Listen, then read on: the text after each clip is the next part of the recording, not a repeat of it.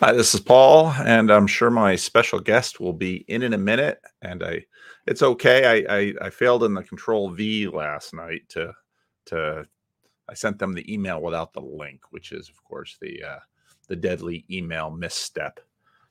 But I I'm always trying to figure out what to do with these Friday live streams. Not that I have any lack of ideas. And often I'll bring on some of the this little corner or this little cave or this little clearing regulars. And oh, here he's coming right now. Um, and there he is. I'll let you in a second. I'm going to first give the intro, Rick. And so lately I've been just besieged with requests for, oh, can you do my podcast? Can I do a Randos conversation? And part of that is because I, of course, started the supporter level of my channel and giving people basically saying, okay, well, we'll do a conversation.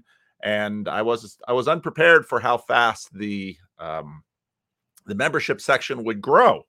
And so I get an email from someone I didn't know and a name I didn't recognize, and it had a little sub thing on the email. And probably what most of you don't know, because you don't have YouTube channels, is that there are companies out there that basically you can hire them to try to get you on podcasts to try to get off zero. And they seem to be in the Philippines. And so I get these emails from people. Oh, here's so-and-so. And we think they'd be a great guest on your podcast. And I hear that and I just think that's a load of BS. You have no idea who my podcast is. You have no idea who my audience is. I love talking to people who are in the conversation. I don't really have any patience for people who just want to sort of get on the channel because I've got a measly 5-figure sub number. And the way I am, I explained this in an interview I did this week for another thing. The first time someone asks me for something and I try to give them a very kind no. So usually with those companies, they just ignore the first email and then they keep coming after me. And then I give them a less kind no, a much more direct no because they obviously didn't seem to hear the first no. And then if they come back again, that's when, I told the story that at the church phone here, church phones are just besieged by Christian telemarketers trying to sell us all of their services. And so then I give them the kind no. And then they don't take no for an answer because they come back. Then I give them the direct no. And this one telemarketer called a third time. And that's when I told her what I really thought. And then she hung up. And then I got a call from her supervisor telling me I was a bad Christian because I made her telemarketer cry. So, so I got this email and I basically said, I'm besieged with requests. I'm not really, I really am interested in talking to people that are sort of within this little corner or this little cave or this little clearing. I was just watching Grim Grizz.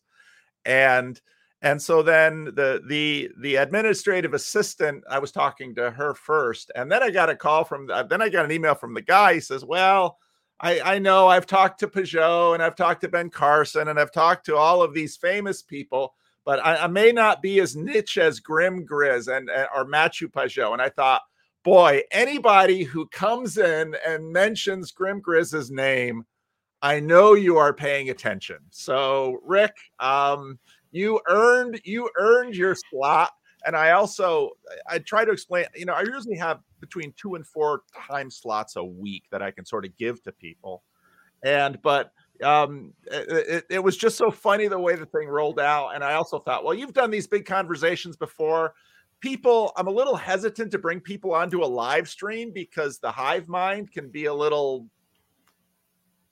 it's the internet. So, but I thought, no, this guy will take it. So let's do a Friday Randos live stream with this guy who, very successfully got his way onto the show. So Rick, congratulations. Welcome. Hey, Paul, I am honored to be here. I cut my chops in telemarketing. So that was going to be the next step to get on your show. But luckily me knowing who Grim Grizz was enough for you, was sufficient. That was sufficient because, I'm an ardent devotee to Grim Grizz. Somebody cynically said, well, you only love Grim Grizz because he keeps talking about your stuff. Well, of course, I've got a sufficient level of narcissism as anyone does on the internet, I suppose. But I love Grim Grizz for all sorts of other reasons, because I personally, I love the friends I love best tend to be those friends in low places. So well, let's get going, Rick, because I don't know you at all, and you're sitting in a lot. So, and I also love paradox, and so here's this guy. He's got a conversation with Peugeot. He's got a conversation with all of these big names, and he mentions Grim Grizz. So, who on earth are you? Well, Paul, I am a paradox. I'm a paradox. It's said that the paradox is most prevalent in the servant leader, to leave but also to serve. And that's also pinned up with the idea of being a Christian leader. And so, how do you bifurcate these two things where you love the inside of the organization, you love your people, but you're willing to defend them with the ferocity that's necessary to protect them adequately, right? You've got to love inwardly, and sometimes you got to be a little ferocious, a little hateful, not hating the satanic standpoint, but a little aggressive on the outside. And so that's my life. I mean, I've got big mean people to negotiate against, 8 to 5, and then I go home and I've got 3 little girls that were trying to sneak in milkshake trips so that mom doesn't find out. And that's my life. That's my life. Well, let's begin like I usually begin with Randos Conversations. Tell me about the home you grew up in. Yeah, so grew up down toward the Mexican border. I live in Houston currently, so I live halfway to the Mexican. I grew up halfway to the Mexican border, a little city called Corpus Christi, and we grew up in a 2-bedroom house. My mom was always working. My dad was always working. He was out of work for a little while we were growing up, and we basically followed him on the weekends to go paint flagpoles. So he would go door to door at these banks and give him a business card and go paint flagpoles, and us kiddos would be in the car, and that's the way that we grew up. And grew up in a Nazarene household. This is a Wesleyan Arminian tradition. Yep. And to give you an idea how contrarian they are to the CRCs, I showed up college, Paul, and the Mennonites were sending their kids there. I figured if the Mennonite kids are being sent here, I'm in the wrong place. I will not have any fun. And so it was true. It was true. So what was you went to a Nazarene church? What was church like for you as a kid? Yeah, 100 people every Sunday, Sunday school. I was the guy that handed out the programs there in between Sunday school and the service. You always had lunch with the same people after church. Same thing on Wednesday night Bible studies. We were there Sunday nights as well. We actually did this really interesting thing called Bible quizzing, and the Bible quizzing was heavy on scriptural memory. And so throughout my childhood, I would memorize entire books of the Bible. And so sporadically, I memorized, I think it was Luke, John, Galatians, Ephesians, Philippians, Colossians, Philemon, 1st and 2nd Corinthians. And I can't repeat them all back right now, but you kind of lose that after you start on the next book. But I remember at times John specifically sitting down with some friends and just quoting it from start to finish, word for word. Wow. And that's the sort of scriptural integrity my mom and my dad built into us when we were growing up. It was fantastic. And you can still use that as a treasure trove of knowledge and passion, even to this day. Yeah. It's hard to oversell the value of scripture memorization. And since sort of biblical knowledge has really been falling out of our culture, scripture memorization is just a powerful, powerful thing. And I know some people, wonder about this. Well, why on earth would you memorize anything when you have a cell phone? You have everything in your pocket. It's different when it's living inside your head. And so that's really a powerful thing. Did you go to public school? Went to public school most of the time. My parents were able to afford to send us to private school for, I think, 5th and 6th grade, and then public school. Okay. And that's the way it was. And so we were out there in the public schools and was a little nerdy kid. Yeah. And that's the way that we rolled. And I was a band kid as well. Oh, you were a band kid. Oh, okay. Yeah. Okay. Yeah. Well, what was your first besides painting flagpoles with your dad, what was your first job that you got paid from some other people? So I was actually the janitor at the church beginning at age 15. Okay. And I was that kid who would wait till the very last minute. It's Saturday night at 11 o'clock. I should be home because it's past my curfew. And I go over to the church and don't realize that there's going to be a funeral before the service the next morning. And I walk in and there's already a body there. And so I'm a 15-year-old cleaning this sanctuary at night by myself with a dead body in the room. And that's when I figured I probably need to find a different career. Okay. What was high school like for you? Yeah. So band nerd. I was around some really bad influences through the end of my junior year. Into my junior year, I made the decision that I need to just cut them off. And so my senior year, I lived basically friendless, just cut them off cold. Like, they would call looking for me. They would ask about me. And I just shut them down. I mean, I was still going to school with the guys, but I had a friend when I was junior in high school that already had 6 kids as a junior in high school, 6 kids. Some other friends were drug dealers. I thank God never got involved in that, never did any drugs, nothing like that. But I remember playing pickup basketball, Paul, and I'm sitting there and it's my turn to rotate out. And I'm sitting there because I've got to watch the weed for someone's going to come pick it up.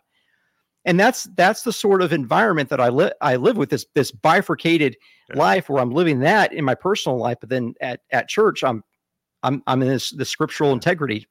Was there a moment or an incident that happened that made you decide, okay, I've got to draw a line here. I've got to turn around. I've got to head in a different direction because if I'm not, I'm going with these people.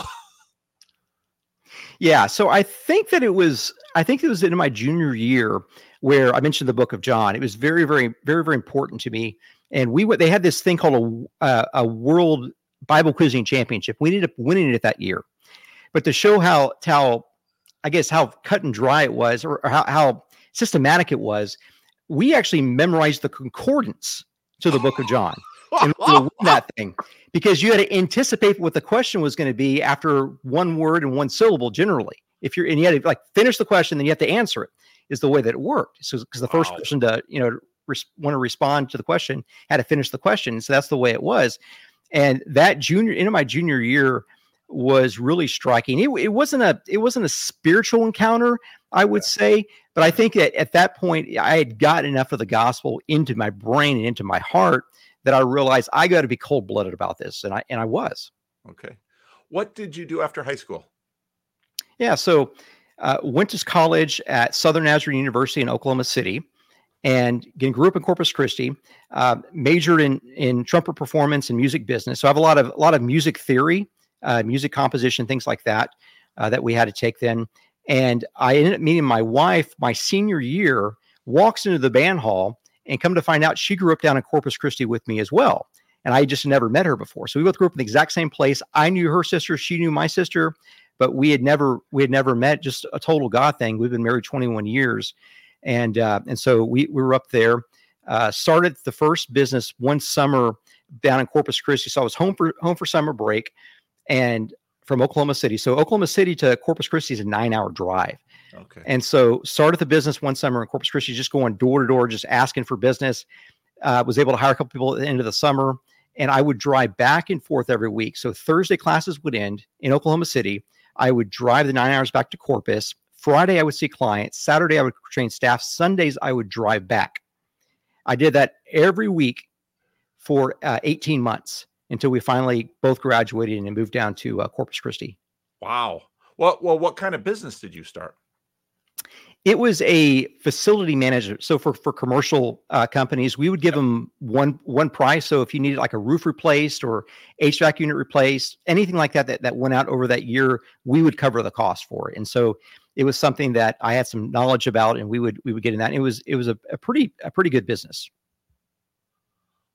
That's interesting. So, well, talk to me about how that business works, because obviously it's, because there are different kinds of businesses that do this sort of thing. And because I'm a pastor of a church, I know about, HVAC systems going out, plumbing issues. I know a lot of church planters that sit there and they're like, oh gosh, I wish I had a facility. And there are times it's like, facility's awful nice because you're all set up on Sunday, even if you have to rent it out just to make ends meet. But At the same time, you have this facility and the parking lot needs to be fixed, or there's an HVAC system that goes out. So your business was basically for a certain price, we're basically going to ensure that you don't have to have these big costs. And so you basically can budget our price into your budget and know what you spend. So instead of like trying to save money and then whoop, we got to spend a ton on a parking lot or a thing. So I'm curious, how do you as a business figure out that number? Because to me, that would seem, I mean, that's whether your business is going to live or die. Because if you get that number right, you'll be okay. You get that number wrong, some church that you've contracted with loses their HVAC and it's going to cost 30 grand. And suddenly your business is like, you're on for that 30 grand. And it's like, you get 2 or 3 of those and you're done. So how do you do a business like that? So it's very much like the actuarial business and insurance, right? You know exactly how long a light bulb lasts and how long a specific brand of compressor lasts inside of an HVAC unit. You know all these things, and you have master spreadsheets that just figure that out, what that probability of going out would be.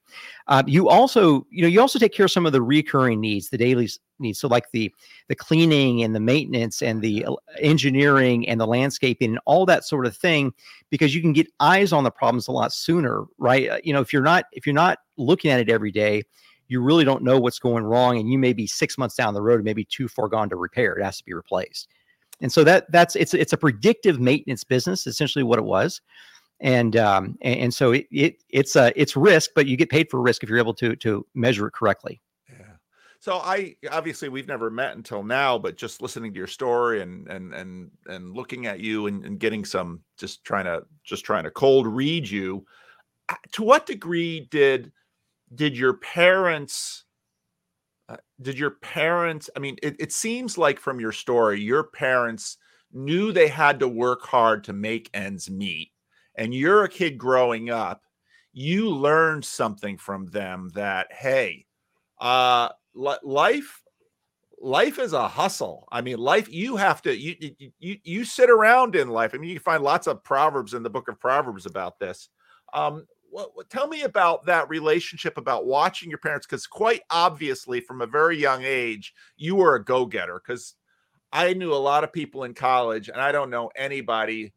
I know a few people who did something like you did, but people like you are kind of a rare breed, because most college students on the weekend are not even studying. So, talk to me about how that growing up sort of put you on a track to where even in college, you're already starting a pretty sophisticated business. Yeah. Just for full clarity, I was a C and B student in high school and college. I never read a complete book. In fact, I would basically take those yellow books, those summary books, Cliff Notes, I think is what they were back then. Yeah. And I would skim those if I was going to be a good student that week. And so I just had no care for formalized education. Now I'm an avid reader now, but back then that's the way it was. Now my parents really operated like a cohesive unit. So when my dad was out of work for a number of years, my mom picked up a second full-time job. Wow. And then she also had a part-time job on the weekend. So I remember very, very vividly, she would go into a regular job at 6 a.m. in the morning, work till 3, come home, see some clients there. She was a nurse, so she would either do phone screenings, things like that. And then she would work an overnight shift in our back bedroom with a phone line there and a computer, and she would take calls from doctors' offices all night long. The next morning, she'd get back up and do it again. And then on Saturdays, she would work a full day. I don't know if it was a 16-hour day or 20-hour day, whatever it was, to have this third income going as well. Wow. And they were just a great partnership in how it worked. I don't think I ever heard them discuss how they would make that work, but they were hustlers, and they realized that. I remember one summer my dad and I had to figure out what to do, and our job for that summer was we would go around to garage sales, and we would ask the people that were on the garage sales, do you have any boxes of old watches, like from a dad or a granddad or something like that? Yeah. And they would say, "Oh yeah, we've got this box," and they would bring it out, and we would basically eye it and appraise whether or not it was real. We would buy it there and then go sell it at a pawn shop or go sell it to a dealer. And so we traded like Indian traders for entire summer just to pay the bills.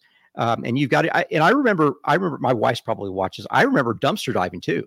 I remember them pulling up in the back of a grocery store, and us kids would jump in the dumpster and look for those dented cans that they would throw out. That's how we rolled. Yep. What did you learn about marriage by watching your parents' marriage? Wow, great question. Great question. That if you love someone, that you don't necessarily need to articulate. You should articulate it, but you don't necessarily need to articulate it. Your work and your commitment and your sacrifice mean more than flowers, mean more than gifts. And the very giving of oneself is the highest possible gift that you can give. And that's really what I saw. My parents are not lovey-dovey towards one another. They hang out all the time. They go to lunch every day. I mean, they're together, but they're not all over each other. Yeah. Yeah. No, and one of the things that I think people don't realize is that there are actually lots of ways to have a good marriage. And I think we get presented, oh, this is the formula for a good marriage. And it's like, well, that's probably a formula for a good marriage, but there are actually a lot of different ways for a good marriage. So when you met the woman who would become well, let me ask you this. Were you, because a lot of my audience are single men. So were you a hit with the ladies, or were you the kind of guy that sort of, well, talk to me about you as a single guy. Yeah, I was very single. I was very, very, very single. Yes, I was not the ladies' man by any stretch of the imagination. I mean, I had opportunities, and I just wasn't interested. I just wasn't interested by what I saw. And then when my wife I remember my wife walking to the band hall that one day, and it was like a ray of sunshine, and I'm like, that's the woman for me. And we never look back. It is amazing, and there are psychology books on this topic. It is amazing how often that dynamic happens. I remember the first moment I laid eyes on the woman that became my wife. I remember that moment. I remember exactly when it was, where it was, what she was wearing. I mean, that picture is in my mind. Now, I didn't think at that moment she's going to be my wife, but I saw her and I paid attention. And actually, I didn't get to meet her until about 8-9 months later. And then I met her again another 6 or 7 months later. And so when she walked into the band hall, what happened? What did you say? What did you do? Did you wait? Obviously you strike me as the kind of guy who probably married up. So I'm not, no offense here, but yes. just an impression, because I know I did. So yes. Oh yes. I was a little bit too nervous to speak to her. Now, I'm a senior. She's a freshman. I'm a little too nervous to speak to her. I did not ask her out. I sat behind her in band. So she was a saxophone player, tenor sax player. I was a trumpet player. So I sat behind her. I was, like those are beautiful ears. Those are beautiful feet. But that's all I can see. But I like what I see. And so that's where we were. Finally, about 3 months into school, I think it was October, November, they had a kind of a Sadie Hawkins weekend where the girls asked the guys out, and she asked me out. This freshman asked me out. All right. And come to find out, she was from a very, very great family. She was a 5th generation Nazarene. She had Nazarene pastors in her background. Yeah. Her family were farmers and just very, very avid entrepreneurs, just very, very gifted deal makers who love the Lord. And it's just a wonderful family to be a part of now. But I definitely married up. That's for sure. So how long until you started dating and then you married? You're a senior, so you probably wanted to get on with life. Did you marry before she finished school? Yes, we married about a semester before she finished. Okay. And then we relocated back to Corpus. So by that time, I probably was up to maybe 20 or 30 employees in the business. And so I needed to get back to Corpus to take care of things. Okay. And then pursuant to over the next 4 years, it grew pretty dramatically up to 400 W-2 employees. Okay. And so that first 4 years of marriage was a lot of work on the professional front. Well, part of getting married is, you have this first draft that you inherited from your parents, and your parents were obviously an economic partnership that they worked hard to survive. They took care. What was it like when you got married in terms of, because part of the things when you get married, you have these two first drafts that you're probably not even aware of. You just have these assumptions about what marriage is going to be. And then you come and you realize, I married someone who has a different assumption about what marriage was. What was that like for you? Yeah. So I'll say for my wife first, she married me, and then she realized that she basically married her ultra entrepreneurial, ultra aggressive dad. She basically married her father. And so not unusual. No. So then I wouldn't say the corrective procedures began, but I think there was definitely some warning, like, hey, you're sounding a little bit too much like my dad, or you're sounding a little bit too much like this, or maybe you can temper it down a little bit, those sorts of things. And I needed them. I needed them big time. Yep. Now, from my perspective as well, a little bit of context. So my mom comes from a couple who were married for, I don't know, 60 years, something like that. Yep. My father comes from a family where his father drank himself to death, and so did his father and his father. So he comes from 3 generations of men that drank themselves to death. My dad was the first generation who stopped drinking. Yep. And so we've kind of have that, I guess, in our blood, if that's a proper thing to say or not. Yep. But me knowing that that's in my background, I play it really, really safe. Like, yep. I never drink, I never smoke. Yep. I have such addictive personality, especially with work. I'm going to go all in. Like, if I have my first drink today, I'll also have my last drink today, because I'll be dead by midnight. That's just my personality. And so I can't chance it, but she knows this going in. Yeah. And so from my background, we look at the two paternal figures as the dominating voices in our marriage. And of course, I'm kind of the crux at that. So I'm the one that has to be the safest possible husband, but also the most provisional type of husband, because she's used to a certain lifestyle, certain workload, a certain sort of set of benefits that are crucial to that. Okay. And then, so you've got this business, which is one of the things I really love about being a pastor, and it's not so much anymore because my church is, not a lot of people in my church have day jobs anymore. They're almost all retired, at least the older crew. One of the things I always enjoyed being a pastor was getting a chance to get to know people, because it gave me a chance to get to know their work. So one of my favorite people in the church that is now passed on, he was a rice farmer, and it really gave me a chance to learn about.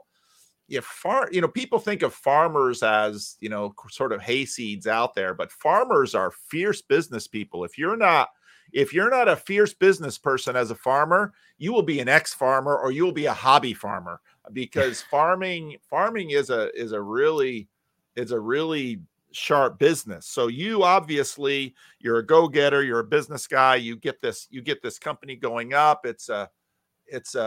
And the thing grows big. And so now, in a sense, like your parents, you're a hustler, but you're successful.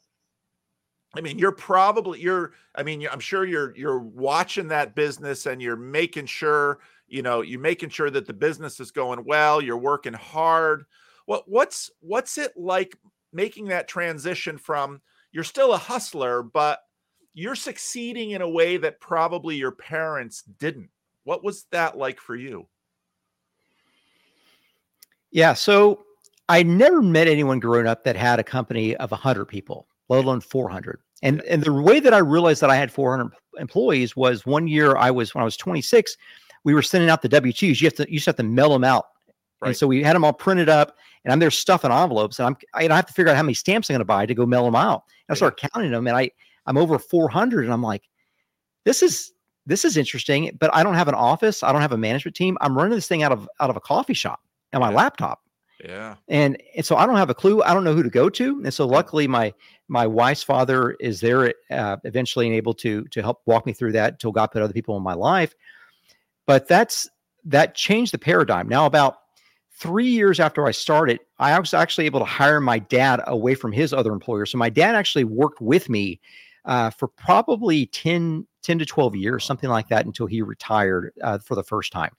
That's good. And so it was a great thing, Paul, man. I remember he had a company truck, and it was going to be like, this is the Sunday night that he's going to retire. He's going to quit his job and come work with me so we can hang out all day. And we're driving out there. And he goes, there's like a little drop box at the office, and he goes and puts the keys in there, and he locks up. It's already locked up. He can't get the keys back. And he comes and sits in the car, and we just kind of breathe for a second before we leave. Like, wow, what just happened? What just happened? Wow. And we just had the best time because we got to talk every day. It gave us a reason to talk every day. Yeah. And it was probably one of the most wonderful decades of my entire life. He's still alive, and we still work on some other projects together. But it was just a huge blessing. It was a little bit awkward to sign my dad's paychecks. I'll say that. Yeah. But it's we didn't make it awkward. We didn't make it awkward. It's just he and I, and that's the kind of relationship that we've got. Oh, that's tremendous. I was part of what's going on in this little corner of these little live streams, and Luke Thompson had a live stream yesterday, and he starts talking about his father, who was an iron worker, and he was building these power plants up in South Dakota. And again, in terms of what has sort of grown around me, it's mostly men. And so, there's lots of daddy issues, and sometimes good, sometimes bad. And so I think that's a beautiful story. So how did having what did you learn by having a big company? So the first thing was that I had more responsibility than I really wanted. It was a lot of headache. So I began to build out the management team. I thought it would make my life easier, and it really didn't. It's supposed to, but it really didn't. And so we began actually outsourcing as much as possible, closing down a lot of markets, and just trying to get streamlined with that. And so over a number of years, we got streamlined, and we ended up making a lot more money at 40 than we did 400. Just because of the efficiencies, of the efficiencies. And so you outsource the lowest margin work and focus on the highest margin work. And so we eventually spun that. So we knew how to operate buildings and manage our costs. We spun that, added a property accounting service there, added leasing service there, added third party like brokerage investment advisory there. And then we were approached by a group of 11 family offices, very, very wealthy family offices who said, hey, we want to partner with you and let's go buy some properties. And so we've been buying commercial real estate with them along because they knew I knew what I was doing. And so that was something totally unexpected, but it came by way of having that large company, seeing the need to downsize it so you could focus on the more important elements of what it means to operate a commercial property, for instance. And then from there, using that as a sort of an attractive type of asset, attractive type of platform through which we could build relationships that were higher value. And so that's what we've been doing. That I think is actually, I have all these new, I am the epitome of a one horse shop here, because I mean, really, I do everything at this church. We got someone else to do the janitorial, but even with a lot of the little things that we have, tiny little jobs that people do, I often wind up having to sort of make sure those jobs work. And so then people are often, but I have friends who have larger churches and so have staff. And I was actually talking with my wife about this morning, because it's like, people are always like, well, you really need to hire someone. And it's like, people, it's a really careful dance. And I was just watching Marquise Brownlee, who just did a video on all these people quitting YouTube. And the reason they quit YouTube is they start out doing YouTube and being YouTubers because they really enjoy it. But the bigger the channel goes, the more they realize, well, I can't manage it. So then they bring in people and very quickly you wind up being a manager. And this happens to a lot of pastors, because if you're a sharp pastor and a successful pastor and your church is growing, very quickly, many of the things that made you successful as a pastor are not really the gift mix or the job that you need to maintain a large congregation. And so as a person, you really have to sit down and think about, now who really am I? And what am I called to do? And what do I want to do? And that's a little countercultural, because the culture usually says grow for growth's sake. And really you have to ask, well, what exactly is the thing that I need to grow? And who exactly am I? And what exactly is my calling? And then what does that path look like? And that story you just told, I think, really, nicely sort of showed, oh, you've got to pay attention, because everyone around you is celebrating. Oh, you have 400 employees and you're managing all of these properties. And you take a step back and you have to say, wait a minute, what just happened to my life? This business has colonized me. So was there an incident or something that sort of you got to a point and you said you had an aha moment? What was that about? It was a very skinny, well-dressed man that ascended to the presidency that put into place this rule that if you have over 50 employees, you're going to pay for healthcare for all of them. And so think about that. Think about, I'm very careful of my California friends over there. I know everyone's a big Gavin fan, but I want to be very careful. I want to be very politically correct here. You know, I almost tweeted at you last night, Paul, that I heard Martin Shaw was able to drop the F-bomb twice on your program a couple of days ago. Yeah, he was. So that I'm actually going to work on my Brit tonight.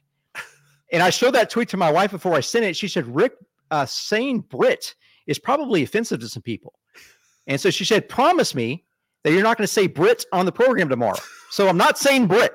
So I don't want to be divisive here. So you know, this very well-dressed, very, very well-mannered, very polished man comes into the presidency and says, I'm going to penalize every company over 50. In fact, you're going to get health insurance for all of them. Now you do the math. So let's say you've got 400. You've got to pay for 350 people's health care insurance for that 51st employee. Yeah. So if you can get below the 50, you get rid of all that expense. Yeah. You get rid of all of it. Yeah. And I'm no fool. I'm going to put it on a spreadsheet, and the spreadsheet it didn't make any sense. Yeah. Yeah. And so that was the big deciding factor. Around this time as well, someone had given me a book by Randy Alcorn called The Treasure Principle. You've probably seen that little pamphlet there. I was on a flight, and it's centered around this little nothing of a verse, Luke 12:34, that where your treasure is, there your heart will be also, that the heart follows the treasure. And I started thinking, well, my treasure is my time and my money, and they're all wrapped up in these people here that don't really care about me. If I die today, they're going to go work somewhere else. It's no big deal. Yeah. And so I began a process of giving away as much as I could possibly afford to. And so for many years, it was half my income. And just the way the tax brackets work out and the AGI caps, you really can't give much more than that away for too many years in a row. And so as I started to do that, I began being approached by organizations to whom we were helping, who asked me to help strategically, like in a board role or advisory role, consulting role. And through that process, I began getting very involved in some nonprofit organizations. And so my schedule, instead of working 16 hours a day on the business, I would work 8 hours a day on the business plus 8 hours a day doing nonprofit work. And that really helped right the ship, right? You can get some true perspective when you're not just looking at one thing. Yeah. And so that's helped. And there are fungible skills moving back and forth between the two worlds. They're quite fungible. Interesting. So you downsize your business. Well, so the hive mind's blowing up, and you've offended the guy who got you in here. So let's not let elephants stay in the room. Well, let's talk about healthcare, because this is a touchy thing in America, because unlike, say, Canada or the Brits, there, I said it. I've got some nieces who are working. They're working retail, and it's a difficult dance, because I understand, for the sake of these businesses, they've got low skill employees, and they want to sort of maximize with respect to these low skill employees. And so, all right, so keep them under a certain number of hours so they don't have to pay health insurance, keep them under certain hours. But then the business are also sort of saying, well, we want you available. And I actually work with a lot of people sort of in this, because I work with a lot of poor people. Well, we want you to be available all the time, but we're only going to give you 20 hours a week. So talk to me about, because what's interesting is, and this is why I think sort of the shallow divide that American politics works on is not what people think it is, because you grew up on both sides of this. And this is also my impression, that I know a fair number of successful business people that are successful as business people because they've also known poverty. So talk to me about, this is not really a political channel, but talk to me about healthcare, because I know another successful business guy in Northwest Iowa who sort of had the reverse idea. He was a scientist, and he had multiple PhDs, and he would build these businesses, and he basically would outcompete the Chinese in pharmaceuticals. But he not only wanted to make sure all of his employees had healthcare, he also wanted to make sure that all of his employees had enough money so their kids could go to Christian school. So, I mean, talk to me about how this works in your mind, because you're clearly a committed Christian, and you clearly care about people, and you know about poverty. But when I hear people work with this, I often hear there are different strategies with respect to these needs and employment and poverty. So talk to me a little bit about this. So two quick notes of context that are not patently obvious. So first thing, keep in mind that we're predominantly down next to the Mexican border. And this is at an early time where E-Verify, things like that, were not prevalent. So you're competing against companies that are hiring illegal, not illegal, but undocumented citizens. I forgot what they were called 20 years ago, but they were called a different thing that they're called now. Yeah. So my apologies for that. The second thing was that the remaining 50 people, they were offered cash. That was between $500 and $1,000 a month, so they could go actually on the healthcare exchange and buy their own healthcare insurance. Out of the 50 people that did that, I was the only one that did it. No one wanted the health insurance because it sucked. It was horrible healthcare insurance. Yeah. It was horrible. Yeah. So they kept the cash. Yeah. So those are two things that I should have mentioned up front, but that's what was happening in the background. Yep. Health insurance. This is an issue that both parties have botched. Yep. They both botched. Yep. The first administration, it was too big of a program, and they just did not have the competency in the administration to pull it off. So what I mean, that's not a political statement. It's an operational statement, that the value that we get when we pay, say, $1,000 a month for health insurance is not equal to $1,000 a month. It's not even equal to $500 a month. There's so much fluff. There's so much regulation. There's so much lack of competition there that it's just not a value. So you're not getting the value in exchange. That's my big issue with the program. If you got value in exchange for that expense, that'd be a different thing, but you don't. Yeah. And it's a problem of both parties, because there have been both parties in office since then that have not fixed it. It's too big of a problem. It's just too big of a problem. And it can't be fixed in 4 years. I think you need probably a full 8 years to fix it, would be my guess. You might need 16 or 20, actually, because it is a huge problem for us. Yeah. So it's more of a statement of economics and the cost benefit analysis. Okay. So us knowing that our competitors were not going to get it because they were hiring undocumented Yep. people that they weren't going to report anyway. Yep. That and are going to our clients say, "Hey, we're going to let you guys go if you have to add Yep. this cost back in." Yep. And so we're not going to take losses. It's not like we're going to take less money. We're not going to pay money to people so that they can do unprofitable work for us so we can lose money. It's a mathematical decision. It's not an ethical decision. Yeah. Good. I'm glad we, because what happens sometimes with a conversation is, especially, and this is part of the thing about a live stream, is at least I can be a little responsive to the hive mind there and figure out what's going on. And these are issues that trip people up, and they don't. Part of the reason I do the conversations the way I do is that you get to some of these stumbling blocks, and of course, the biblical reference to that, and suddenly people lose sight of the good because their attention all goes to, oh, he said this about healthcare, I don't want to listen to him. I think that's kind of a stupid way to go about life. So you downsize your business, you start radically giving away your you start radically giving away, and then you begin, and I'm sure one of the things that you began to run into is that if a business is poorly managed, it'll usually go under.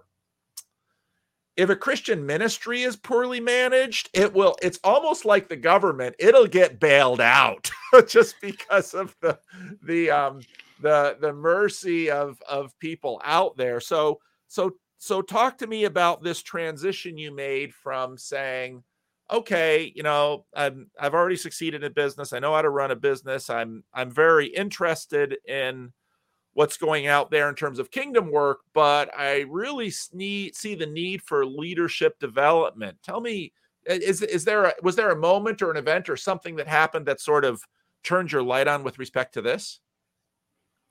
Absolutely. So I came in my 20s to an organization that was evangelical type of organization. They had about 800 staff in a number of countries that did a lot of really good work. And one of their measurements was how many additional people they could hire. They had them in teams. And these were, if you're familiar with the Jesus Film movement through Campus Crusade, it's one of those. And so they would send out these teams, and obviously the more teams you have, the more presentations of the gospel that are being made. And so that was their primary statistic. Now they would also count conversions and church plants and things like that were really, really important. But the teams model was a little bit heartening because they would not measure the economics on the other side of that. And so me conceptually knowing that I could do more with a tenth of the people, I suspected you might be able to do more with less people, or at least with less resources. And so they eventually put me in charge of, it was a 40-person board. And they eventually put me as chairman of the development. So we were in charge of all the fundraising. So we would host 10 galas all over the country. We would host 10 or 15 mission trips where we'd bring donors down to see different parts of the world, that sort of thing. And I got really good at doing the difficult thing. Remember, like I mentioned that I did some telemarketing when I was growing up, and I'm used to going door to door. So I pride myself in doing the uncomfortable thing that no one else wants to do. And that thing in that case was asking people for money, especially people that were very, very formidable by their life experiences. Most of these people were very wealthy, because competency is reflected in wealth in the secular community.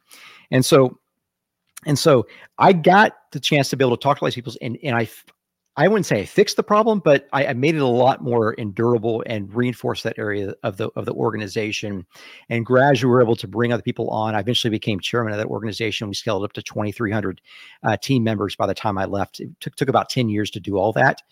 And so that was one of the principles is number one, you've got to do what you don't want to do, because no one else wants to do it. Yeah. And then if you can do that, you're in a stronger position. And then number two, you can do more with less. And so we took those two principles and really saw that come to fruition in that organization. Okay. Well, it's interesting because, and again, I have to sort of cold read you because we don't, this is what we know of each other. What I know of you is what we've got going here. And I feel a little like a stalker here because I've been watching you on YouTube for at least the last year or two. Okay. So I'm the uncomfortable one. I'm used to that asymmetry. It's also my impression, and listen to your story, and I've known other people like you, I mean, my father spent 36 years in his first church. I've been 26 years in this church. You're the kind of guy that keeps moving. You keep starting things. You have a thing over here. You have a thing over there. You have a thing over there. Talk to me about what it's like inside of you when you have the sense of, okay, I'm going to do this new thing, or I'm going to move on, or I'm going to leave this thing. Because often starting a new thing is easy. Leaving a thing is a lot harder. Tell me about that sort of thing. Yeah. So business wise, the business we have now is just a continuity from what we've had over the last 26 years. Okay. From that's the way that I view it. Like Yeah. there's add-ons, there's bolt-ons, there's rebrands, that sort of thing. We never really went out of business. We never really did anything that was you fire everyone, that sort of thing, or sell everything. But it seems continuous from my perspective. Now, for the nonprofit perspective, a lot of times these have term limits, or you have to roll off after certain time periods. And so, yeah, that's true. And so that's been a lot of it. Sometimes you'll just find something that you just don't like structurally about the organization, that you don't realize some hidden clause in the bylaws that allow someone to do something that you perceive is unethical. Yeah. And so you have the opportunity to be either to destroy the organization, bring it down by sheer force, or you can just walk away. And I've done that. It pains me to do a lot of work for really great organizations.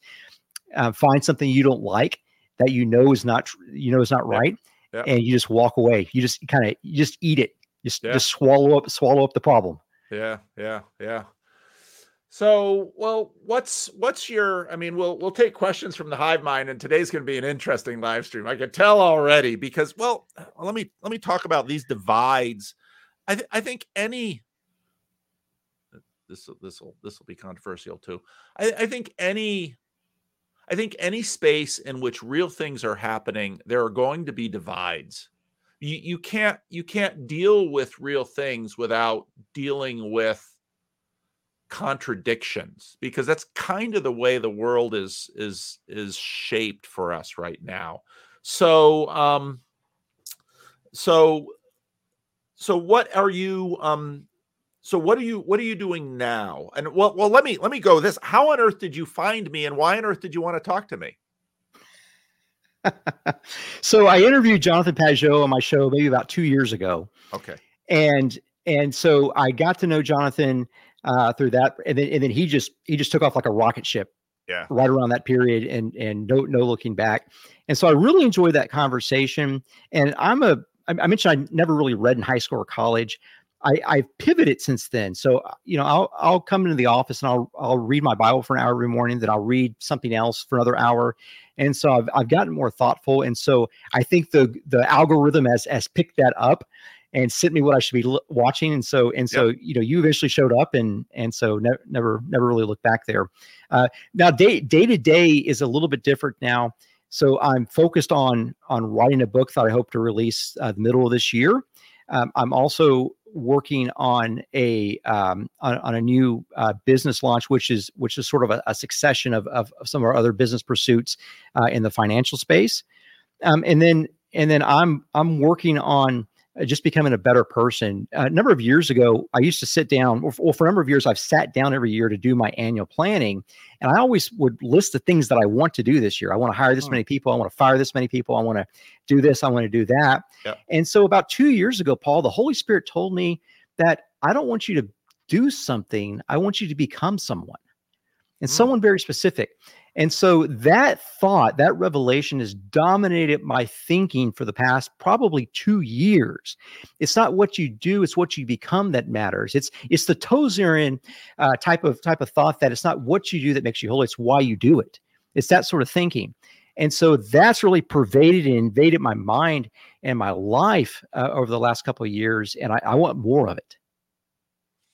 I noticed, so, I hadn't heard of you at all. So then you'd sent me some links. So then I went to your YouTube channel. I looked through a bunch of things, and that very much does seem to be, I mean, you're playing around with YouTube too. You're making videos, you're talking to people, you for a while you had sort of your Peugeot conversation was sort of, you had a sort of from the mansion type thing, and then lately things have changed. Talk to me about how you're using YouTube to become something, to grow in who you are rather than what you do. Yeah. So the first 12 episodes was kind of a season of conversations, and it culminated in a series of live audience events here at this thing we call the Mansion. That's about a 13,000 square foot building. We've got a 7,000 square foot lounge, so it's great for parties. Yep. This is where our offices are up here. Okay. Just for context. Yep. And at the end of that, my marketing lead came to me and said, Rick, I want to show you the budget, because we didn't plan on doing a series of podcasts here and for this year for the budget, but I want to show you what your show costs. Now, the very final show was Don Trump Jr.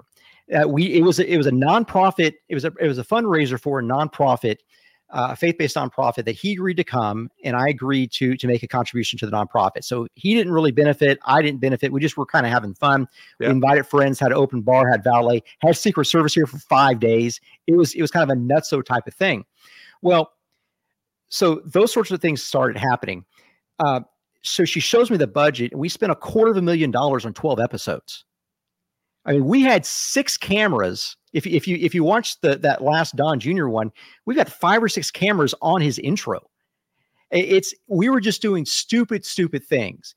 And so I cut it off. I cut it off after that. I said, guys, this is too much. I know we're having fun, but we're just not going to do this. And so I took about a year off.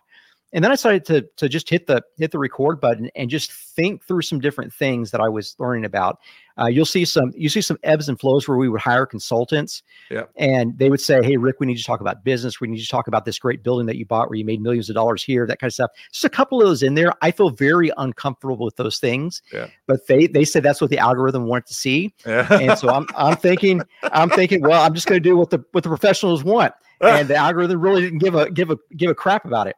So you'll see those sorts of things in there. And so it's just sort of an experimentation. I actually enjoy going on other people's programs. I've probably been on maybe 12 to 15 other people's programs in the past 60 days or so, maybe 90 days. And that's a lot more fun. The conversation is a lot more pleasurable for me. In fact, I was out there in California 2 weeks ago. If you know the Christian rapper Ruslan. Yeah. I met him at ARC. Yeah. Very cool guy. I mean, he may have 1 million followers across all of his different platforms, but a really cool guy. So I was there. He interviewed me, his studio there, and just a really cool guy. And so I'm doing fun things like that. That's what I enjoy. And so, I'll get up at 3:30 in the morning. I'm in the office by 4:15, and I'll put in 12 hours, and I'm calling it quits because I want to be home to be with my daughters in the evening. So that's what's happening these days. Okay. Well, we'll start taking questions from the hive mind here. Or anything else in terms of what? So you got this YouTube channel going. You're talking about C.S. Lewis. You're talking about a lot of things like that. What do you sense is? I mean, besides obviously keeping your businesses running, being on boards of not-for-profits, what do you sense is sort of your calling these days? To help inform men that are in their 20s and 30s and looking for purpose and looking for a way to have purpose and also have high levels of competency at the same time. That's really who I think that I'm called to minister to. Now, again, me, a dad of 3 girls, I'm thinking about this for their future husbands. I've got to figure out a framework where I can coach these guys, because the odds that they're going to hire someone, that they're going to marry someone like me, are very, very low. And the odds that they're going to want to take advice from someone like me are very, very low. And so I've got to be able to change the culture in my local church, my local community. I just started hosting a couple of CEO small groups of decent sized CEOs. And so we're doing that. I'm just trying to be effective. I'm trying to think about what will be still around in 100 or 500 years. And so the best thing I can get is I can disciple men, and I can write a book. Okay. Well, I'm going to now. So if anybody in the hive mind wants to ask a question, you can put question in all caps so I can see it, or you can do a super chat because that gets colored so I can see it. And so Anselman, who is our Scott, who has been with the channel almost from the beginning, usually has a theological side to his questions. He asked, has the Nazarene Church significantly changed in recent years away from its original holiness ethos? So I left the Nazarene Church maybe 15 years ago. So I'm a Southern Baptist deacon now. Okay. They are still very entrenched in the holiness tradition. And for those that aren't familiar with this Wesleyan Arminian system, they believe, if you kind of look at the Pauline, Romans 8:28 through 30, they would just say that the holiness, the sanctification comes in this life, and you can live months and even years and steeped in holiness where you're never going to sin. So their barrier for sinning seems to be a little bit less, or excuse me, it seems to be a little bit higher than what ours would be in a Reformed tradition. Okay. So, so you said Southern Baptist and Reformed. There's been a big movement of Reformed thinking and attention going on in the Southern Baptist. Is that sort of where you've been at, or talk to me about that? Yeah, so Clint D asked the same question. Yeah, so I go to a very conservative Southern Baptist Convention church. There were some very liberal ones. So I was in Manhattan a couple of weeks ago. My wife and I were sitting at dinner. There is an older man and a younger man sitting at dinner next to us. I get up to go to the restroom. They started a conversation with my wife. I come back. He wants to know why I'm not drinking. I say, I'm a Baptist deacon. He says, I'm a Baptist deacon too. Come to find out, this is an older man in a homosexual relationship with a younger man. And he said, I'm a Baptist deacon too. In fact, he was chairman of the deacons, he said, at Montgomery, Alabama, First Baptist, I think is where he said, for 3 years. And they've got a female senior pastor. It's probably a lot like you would see in a lot of CRC, I would imagine these days. But it just struck me that you're sort of in the Bible Belt still, and you have that just like right off the bat, and that he was chairman of the deacons for 3 years. And so you see some movement happening. There's a lot of pressure happening. Yeah. And so it's up to the individual churches to decide for themselves where and how they want to maneuver around these things. Yep. We've had some lightening up on the alcohol issue in our own church over the past year or two. I'm not happy about it, but I'm it's not going to change my activity anyway. Yeah. Well, and I suspected you were going to be one of my more controversial guests here. So I'm really glad it's a live stream, because anybody who's watched this channel enough should know something about me in which I'm not afraid of conflict. Conflict is important. And yes. so you get into Christianity is a very live thing. And so questions, teetotalism was a major issue at the end of the 19th century that deeply impacted certain Christian denominations. The Christian Reformed Church has never been sort of a teetotal religion, but my grandmother, my father's mother, watched two of her brothers die of alcoholism. And so the Christian Reformed Church never had a thing against alcohol, but there's no alcohol in her home because, and so alcoholism very, and watching sort of the new young and reformed movement saw, pubs and pints and these kinds of things. And it's just interesting watching these different waves go through the culture where something like people figuring out, how are we to think about alcohol? All right. So Chad, people are testing you now. So, and again, like I said at the beginning, I said, my impression of this guy, he's not shy. You can, if you disagree with him, this is sort of, you kind of remind me a little bit of about Hank. I watched Hank and Jacob go at it in the comment section over healthcare, because both of them are in insurance. So it was really interesting watching them debate insurance. But I thought, this is not a guy who's going to sort of say, oh, they were mean to me on Paul Vanderklee's live stream. Oh, no. Now, this is not that guy. So here you go. Here's a test question from Chad. Could you offer some of your favorite member berries? And he asks me to not accept. I have to say, though, before Rick showed me a year ago, I probably could not answer this question either. So he's sniffing you out culturally. So some of your favorite member berries. I have no clue what that is. South I have Park. no. Okay. You know what South Park is? I do know what South Park is. Yes. You strike Yes. me as the kind of guy who probably watches almost no television. No TV. I don't have time for it. I figured as much. I figured I don't have time for it. That is so. Member berries are this little meme on South Park where you know the dynamic though, because they nail it perfectly. Remember Happy Days, remember, it's just people when they get together, they sort of form this little nostalgic community over something. So Chad's basically trying to figure out if you're a South Park guy. Okay, any other questions? Clint D has another question here. Ask what Chad asked. Tell it. No. You can't redo Chad's question. Come on, people. If you say question, I'm probably going to put it up unless you're just being a troll. Can you tell us about your wife and your marriage? So Gabby, and he's already talked a bit about it. I don't know if you saw it earlier, but his parents, we talked about his parents' marriage, talked about his marriage. You've been married 21 years. Well, what have you learned in marriage?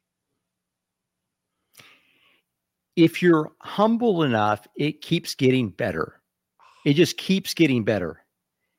And I am so in love with my wife. It's unfathomable. I wouldn't, if you told me as a 50-year-old man when I was in college that this kind of love was possible, I would not believe you. I would say you're just saying that just to be a good example. Yeah. And I tell you what, she's incredible. She's incredible. I don't know what she's doing with me, but we had the best time together. And I would not trade that for the world. She is literally the most valuable, most important thing in my life. And it's just phenomenal. Marriage is fantastic if you find the right woman and you're humble enough to realize that. Now my wife also says this. She says, Rick, you're wrong 90% of the time. And I said, I'll take it. That means I'm right 10% of the time. You got to take what you can get, Paul. It's better than a clock. Oh yeah. You're right. Twice at the broken clock. All right. Next question from Grizz. So Grizz has some skepticism about, how on earth did you drop his name? You must have encountered the Grizz and somehow tell me about that. So Algo brought me to you, but Grizz's channel quite a bit smaller. So you dropped his name. So how did you know about Grim Grizz? I guess the algorithm showed him to me at one point. I do know. I think you just quoted his little tagline on his YouTube channel a second ago about the clock being right or wrong half the time. But just found him and got a chance to talk to him. I think we follow each other on Twitter now very recently, and so just enjoying. I mean, he is so unique that I really enjoy that just sort of that different perspective. I think he had that road trip a few days ago, whenever that was. Yeah. Just the little shots. I'm like, hey, this is just good watching. This is just good watching. I agree. I know there's a lot of channels that have sprung up because of me, but I knew when Grim Grizz goes live streaming, if I have eyes to be available, I catch it, and if I don't catch it, then I can just sort of find the sermon at the end. Tayo, I think this is going to be an easy one for him. Maybe not an easy. Why do you believe in the resurrection?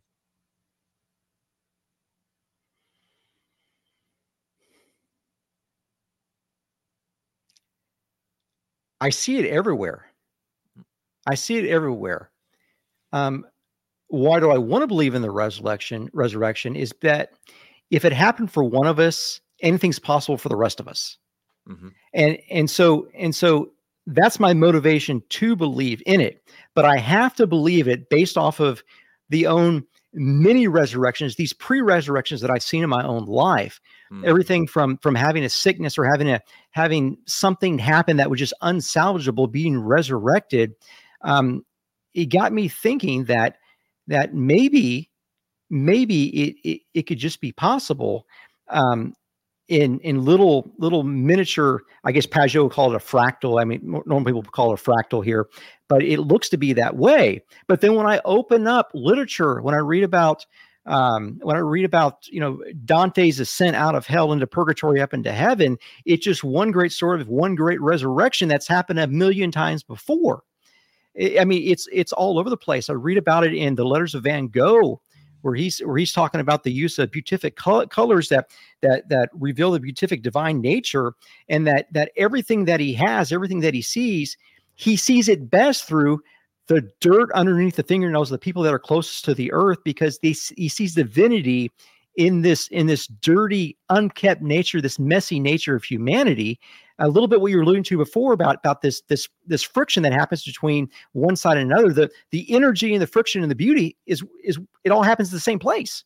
Mm-hmm. And so it's that energy there that I think is what will lead up to the momentum of the eventual resurrection, that Christ is using that to have himself be proclaimed over all. And you see this not only in the work of the Buddha, but you also see this in the Vedic traditions. You see this in philosophy. You read about this, although he's incorrect in his assessment, in Joseph Campbell about the myths. You see this over and over and over again. And I can't help but believe that it must be true, not because of all the evidence, because if all the incorrect injustices that I've seen with my own eyes are not reverted, and not only reverted, but they're not reverted and made untrue, and then I see from my own eyes that they're made untrue, my eyes cannot see justice, let alone the people that were perpetrated to see justice. Mm-hmm. And so both those things have to happen. And so therefore, I believe that with my own eyes, I shall see the resurrected Christ, and I see all the remainder come up with him. Mm-hmm. I mean, it's unstoppable. It's logically necessary. It's mathematically necessary, and it's necessary based off of every other parameter that I can think of. Your answer is a lot like Jonathan Peugeot's answer. It's a good answer. I forget where I heard Jonathan say that. It might have been on the Sacred podcast. All right, McMosa, here you go. Have you ever had to fire someone, and how do you fire someone like Christ? Boy, that's an interesting question. I know you've had to fire people. Especially given the kind of work you've done. I'm sure you've had to fire a lot of people. Well, talk to me about what it's like for a Christian to fire someone. It's important to tell them the truth, that if someone is in a wrong place in their life, that they're not succeeding, you've given them chances, that they're obviously doing the wrong thing. And I would be a bad Christian, and they would be a bad steward of their time to remain in that position. Like it would be better to be out there wandering around trying to find the right thing for them to do with their lives than for me to allow this to persist and to pervade and for them to be just squandering their very life. Yeah. And so I have a duty as a boss to make sure that you are in the place where God wants you to be, whether you believe in him or not. And you have a duty to do what's right and to do what you were created for, whether you believe that or not. Okay. All right. So what appeals to you about this little corner of the internet? And if you don't have time for TV, what value do you get out of listening to people like me and others in this little corner? I like to think about the synthesization of various domains. That's really what I like. Not necessarily the domains, not necessarily literature and art and history and world religions. I like to think about the glue that binds them. How are these connected? These sorts of things. And so when I hear Paul talk about what Vervaeke said on another podcast, or if I heard you speak a little bit with Martin the other day, I really enjoy hearing this Christianization of the mythos, and then also what you guys are seeing, people like Paul, and then also with the other Brits, if I can say, that have pivoted over to this side. But I like the niche-ness of the analysis. Yeah. Because it's more entertaining to me. It's more intellectually stimulating, and I'm someone that believes my intellect should be subservient to my imagination, and so that's why I like being here. Very cool. Very cool. All right, we got a business question. What is the most important part for a business plan towards a loan? And I have no understanding of this question at all, so because I am not a business guy, but maybe you understand it. Does it make sense? My screen is inverted. So I can't. I'll read it again. Can't read it. Okay. What is the most important part of a business plan towards a loan investment pitch? I don't understand the question. Yeah. So you need to prove three things. You need to prove that you've got competency, you need to prove that you've got integrity, and then you also have to prove that you've got the discipline to pull it off. And if you can prove those three things, you have a chance. You really have a chance. But the integrity is number one, the competency is number two, and the discipline is number three. And if you find yourself in a business situation that you're able to display those year after year after year, and people know you for that, people will throw money at you. Okay. How do you feel about the trend of deconstruction? Now, I assume he's talking about people leaving the faith and people leaving church and people walking away from church in America, because that had already happened in Europe, but we're seeing a big wave of it in America right now. What are your thoughts on that? Yeah, I believe it was Billy Graham that was asked a number of years ago about what percentage of people that attend church on Sundays are actually Christians. And the number he threw out was something like 85% are not Christians. That was the number he threw out. And I may be wrong on that, but that just seems the way I remember from a number of years ago. And so that number was striking to me, that maybe it would be better for these people not to be in church and realize the depth of their depravity and where they're missing the mark than to be in church and to think that that their social standing as a churchgoer will somehow sanctify them in the end. And so I personally would rather these people not be in a church context. I'd rather them be away from the gospel, because you have to know that you're lost. And if you're ever going to pivot towards the light, you've got to know you're lost first. And no one that thinks that they're already found, or that they're going in the right direction, is going to pivot. Do you have a group of men and women at your church that you kick around these kinds of topics together? Not at my church. We do have a group of guys that are very, very high achievers, all very well read. And we have a Junto group. For those of you not familiar with a Junto, Benjamin Franklin had a Junto group for a number of years. And these were basically the savviest men that he could find. And they would get together for all night talking sessions. For our group, we get together at one of their ranches generally about every 60 days, and we talk about topics. Generally, someone will pass out or send out an article to discuss Chesterton, something like that, and we'll discuss it. We'll discuss all sorts of other things late into the evening. We'll all go to sleep. We'll get up in the morning. We'll have breakfast together, and then go to work the next day. That's the closest thing that I have in the world to that, but it's not connected to the church. Have you heard anything about my estuary project? I don't know if you've encountered that in the channel. What a lot of people struggle with, especially in the corner. Actually, I'm talking to John Van Donk after this conversation, because I'm going to address this directly. Because there's a weird dynamic when you watch someone on YouTube. You think you know that person, and to a degree you do, but especially at some channel that puts out as much as I put out. Most people, a few can, but most people can in no way watch everything I put out. And so the algorithm actually I watch the algorithm quite carefully, and I notice that it's very selective, because sometimes I'll run across certain videos and then I'll decide, okay, I'm going to dig down further. And I discover there's whole ranges of videos from a channel that the algorithm doesn't show me. It only shows me the certain videos that align up with sort of the little group that the algorithm thinks I'm part of a cohort with. And people don't understand really how that works.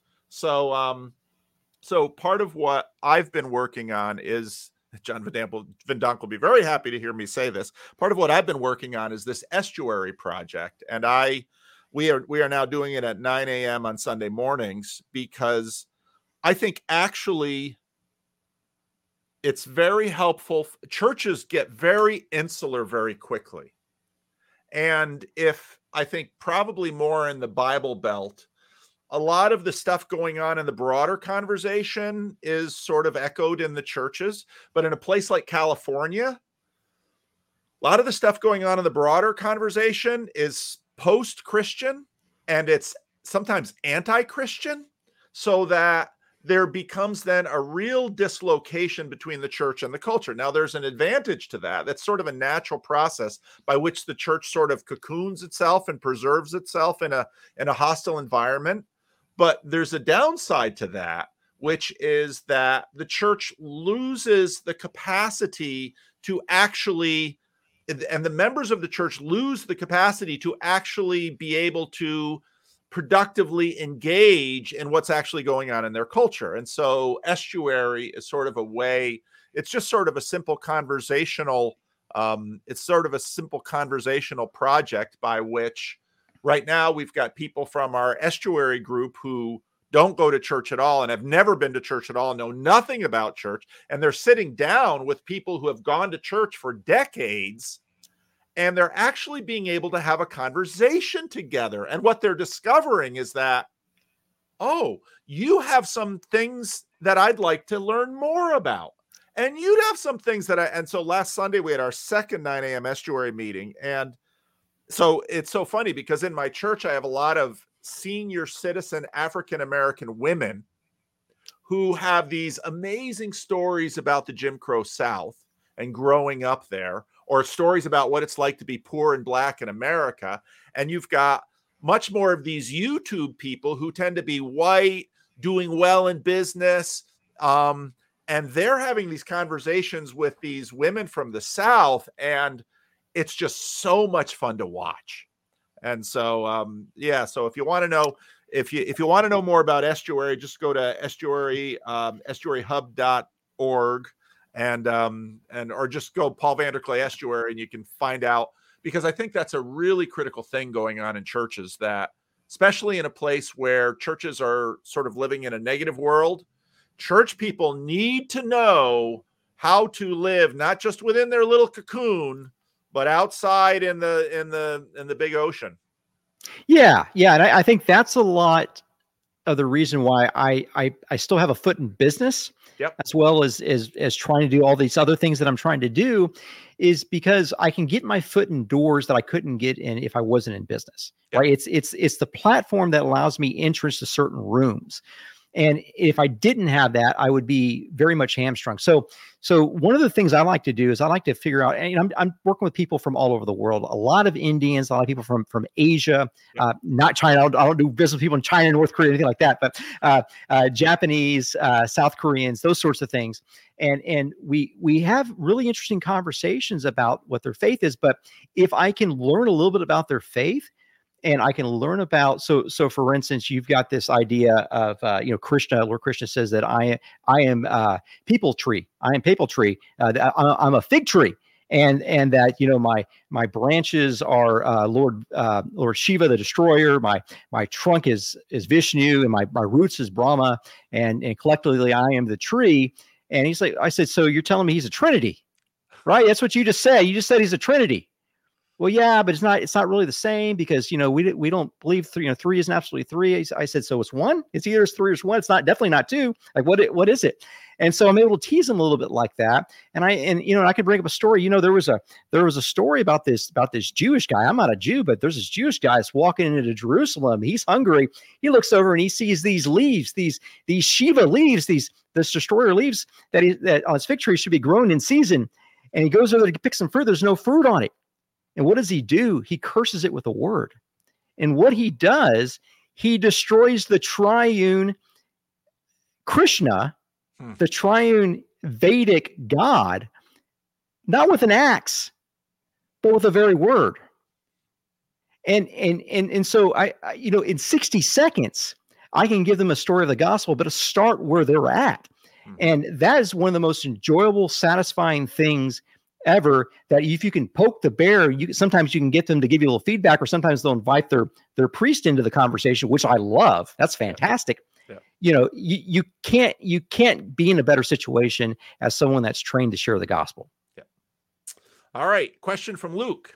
How difficult is it for a rich man to enter the kingdom of heaven? Asking for me and most affluent people, which is many of us on this live stream. You might not feel affluent living in North America, but if you look at what people own and live and how people live around the world, if you're middle class North America, you are definitely part of the top percentages of people in America. So this classic Christian question, how do you answer this? Yeah. So the beautiful thing is God gives us all the same resolution. He gives us all the same answer, that the poor man, in order to get more so that he has enough to provide for his family and to be generous, he must be generous. He must give stuff away. He must give his time away. He must give his money away In fact, Lewis would say that the only safe amount to give is more than you can afford. Hmm.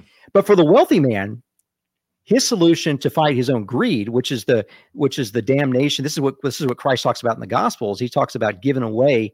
It's not what you give away. It's how much you keep. Like, you shouldn't really keep anything. That the solution for the rich man is generosity as well. That you should give that away, because if you give it away, you don't value as much, and you slowly move your heart away for it. Let me throw one other scriptural thing, since we're on a Christian podcast here. I don't do a lot of Christian podcasts, so this is fun. There's a command in the New Testament that says, love your neighbor as yourself.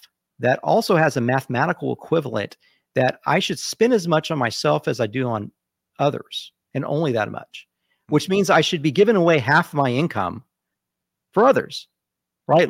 Love is, you can show it based off your calendar or your pocketbook. There's not a whole lot of other ways to do that. That's true. All right. Pseudo Boethius wants to know, what does he think about the future of America?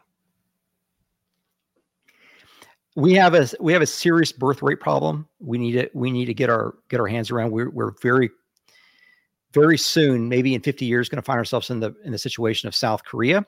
That's a risk. The bigger risk, I believe. Now, I served on a Middle Eastern Jewish board. I'm someone that had a fatwa against me for a time for another organization I served in. So I'm very, very sensitive to this.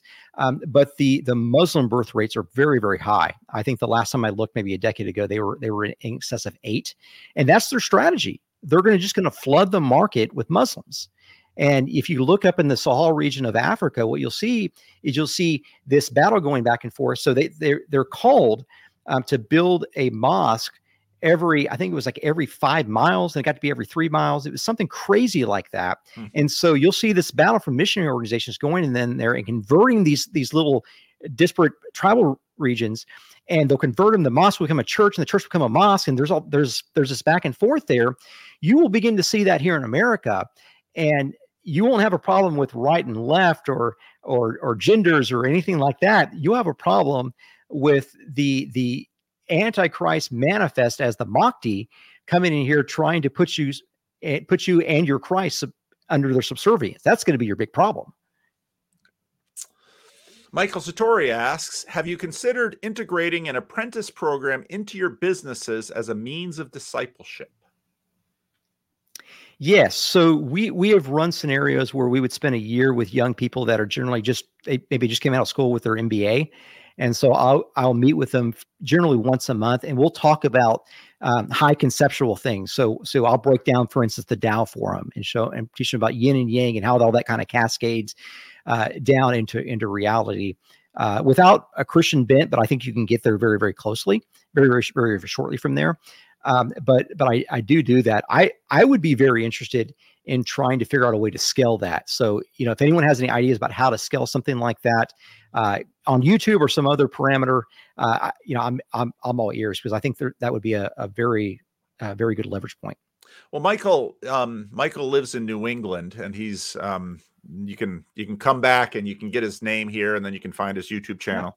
Yeah. He noted that a lot of young men, I mean, part of the problem we have in our culture, I think, actually right now, is we have too much of we have sort of a fetish about higher education. And so we think unless someone is going to college, they don't have a future. And the truth is, especially for a lot of men, more than women, men often, just in terms of our disposition, we like to work with our hands. We like to work with real things.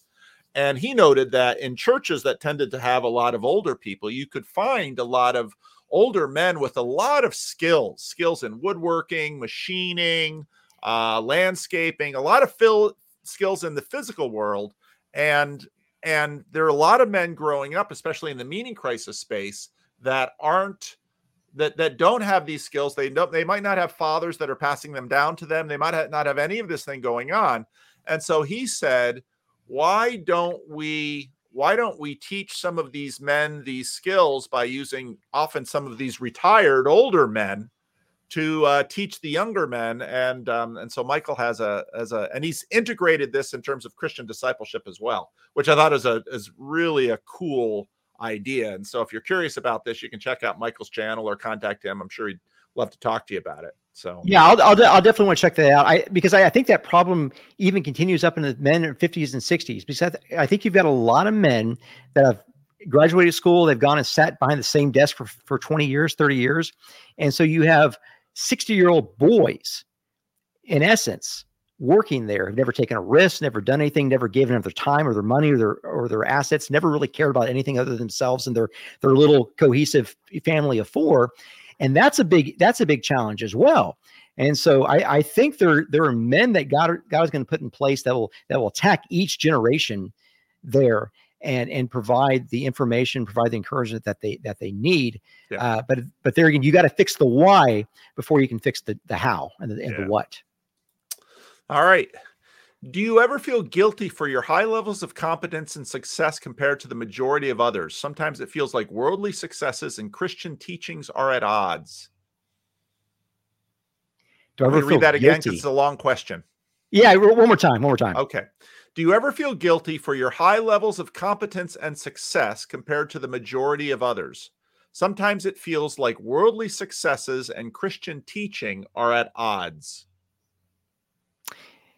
Yeah. So do I feel guilty? I do not feel guilty, because while most people were sleeping this morning, I was already at the office working. I don't feel guilty for that. I don't feel guilty for that. I don't feel guilty that for the first 25 years of me running this business that I worked 16-hour days, and while everyone else worked 8-hour days. You shouldn't feel guilty because mathematically you gained 25 years of experience, but I gained 50 years of experience. I made more mistakes, but I was humble enough to see what the mistakes were, learn from my mistakes, and repeat. And my repetitive cycle, my feedback loops, they got faster and faster and faster. And so I'm sitting here basically a 45-year-old with 50 years of experience compared to everyone else. I don't feel guilty for that. It's just a math game. It's pure math that anyone else can do. Chad wants to know, what do you do for fun?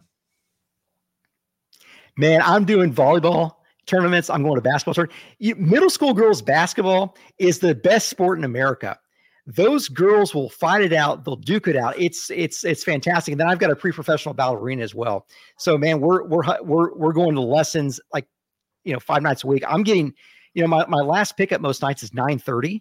So I'm picking up my daughter from ballet at 9:30, then trying to get home and feeding her again, and trying to get to bed by 10:30. That keeps me pretty busy. Yep. All right. Are you the best in the world at what you do? Absolutely not. I'm horrible. No, I'm not even a good Christian. I'm not even a good Christian.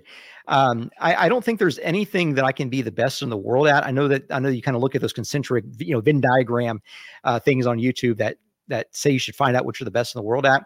I may be the best in the world at realizing that I really know nothing. That's really what I could be the best in the world of, not knowing what I don't know, but realizing that there's a lot of things that I don't know. All right. I'm going to drop the link into the Hive Mind. I'm not seeing a lot of questions. So get ready, Rick. Like I said, I decided to do this. I decided to do this with you because you didn't seem like someone who was gonna back down from and it's been just watching the Hive Mind. It's been an interesting show. And I frankly, I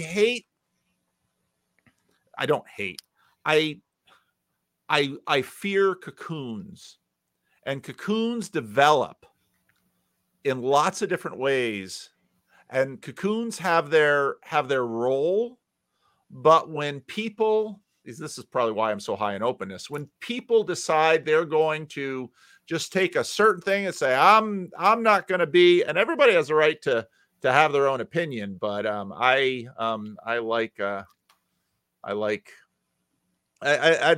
really glad you came on. I'm really glad you're willing to do this. Well, you volunteered, so yeah. Well, I'm a frustrated individual to my wife. I think I mentioned in one of the emails. I've done some atheist debates you could probably find online.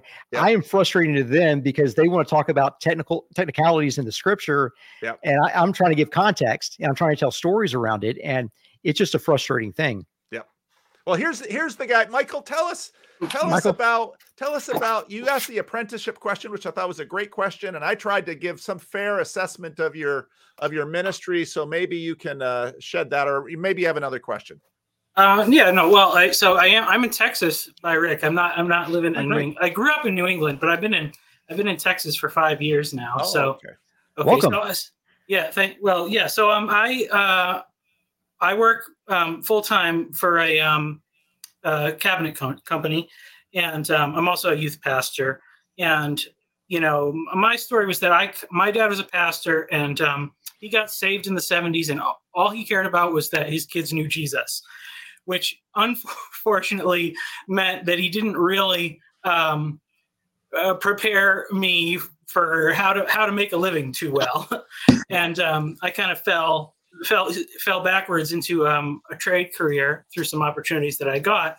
And, ultimately came to realize that, working with your hands is a very spiritually beneficial process. And it's, while I'm listening to Paul every morning, I'm, working on cabinets and things. And so I'm trying to, I'm trying to figure out ways to produce resources for people who work in trades who might be able to bring somebody on and show them the ropes. And, because it's like 60% of guys aren't even going to college these days. And, but some of them are getting into the trades. Most of them are staying in their parents' basement playing video games. So yeah, that's kind of my thing. But I have the vision. I don't have the business acumen to figure all of it out. But I'm trying to reach out and get in touch with other people, because people seem to be receptive to the idea. And like you, I also have 3 daughters, so that's my concern for the future: is who are these young men, and where are they going to come from? So, that's my deal. So. Yeah, and I think a lot of it is just realizing you come from a line of men that worked with their hands as they taught, right? One of the things I put in the email to Paul was that I'm just a tent maker. I might have a title that people like to have, but I'm just a tent maker. I work with my hands, mainly with my fingers, but I work with my hands, and if I can help people along as I'm doing that, I think that's fantastic. But I think that your